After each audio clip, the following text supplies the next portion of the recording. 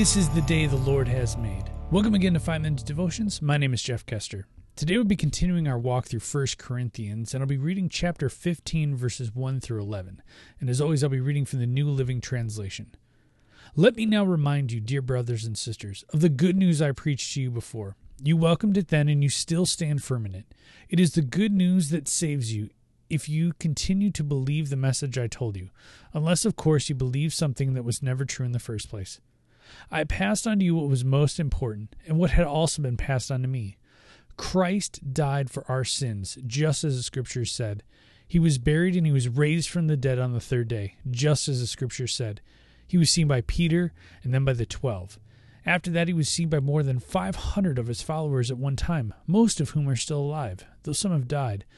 Then he was seen by James, and later by all the apostles. Last of all, as though I had been born at the wrong time, I also saw him. For I am the least of all the apostles. In fact, I'm not even worthy to be called an apostle after the way I persecuted God's church. But whatever I am now, it is all because God poured out a special favor on me, and not without results. For I've worked harder than any of the other apostles. Yet it was not I, but God who was working through me by his grace. So it makes no difference whether I preach or they preach, for we all preach the same message you have already believed.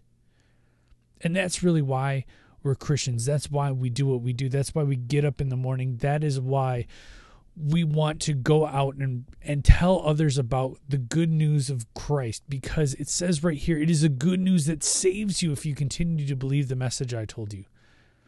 Again, I passed on to you what was most important and what has also been passed on to me. Christ died for our sins. This right here, this section, it sums up for us as Christians who we are, what we do, why we get up every morning and go out into our workplaces, go out into our schools, tell others about Christ. It's our main mission. Why do we do what we do? It's this section right here. Christ died for our sins, and he was raised on the third day, just as the Scriptures had said.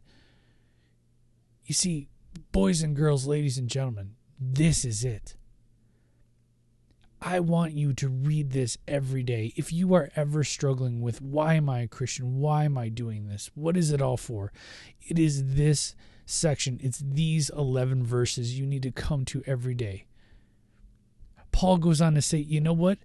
All these people came before me, and all these people were followers of Christ, and I'm the least of them because of the way I persecuted the church. But you see, Paul was going door to door persecuting Christians. He was putting them in jail. He was whipping them. He was beating them. But yet he still came to Christ. So even the worst person that you can think of can still come to Christ.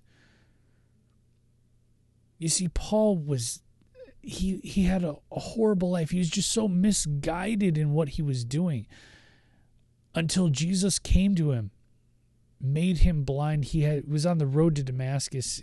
Christ made him blind. He had to go and seek forgiveness from other people, and he completely turned his life around.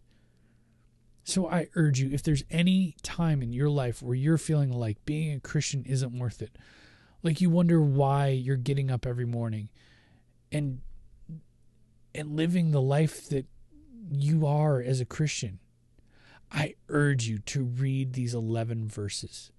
Day in and day out. Every morning as you wake up, if you just go through this, it's like, yeah, that's what I'm doing today. That's why I'm getting up. Have in your mind the people you're going to tell about Christ, what he's doing in your life. No matter what you've done in your past, God is there for you. You can always turn your life around. Let's pray. Dear Heavenly Father, I pray for those listening to this podcast. If they're discouraged in their faith as they go through life, God, I pray that they would listen to these words, that we do it all because Christ died for our sins, and on the third day he was raised again from the dead, and by his grace we are saved. It's by nothing that we've done, but it's by his grace and by your grace that we can have eternal life. God, for those who are questioning who to talk to or how to go about living their lives as Christians, God, I pray that you would redirect them to this.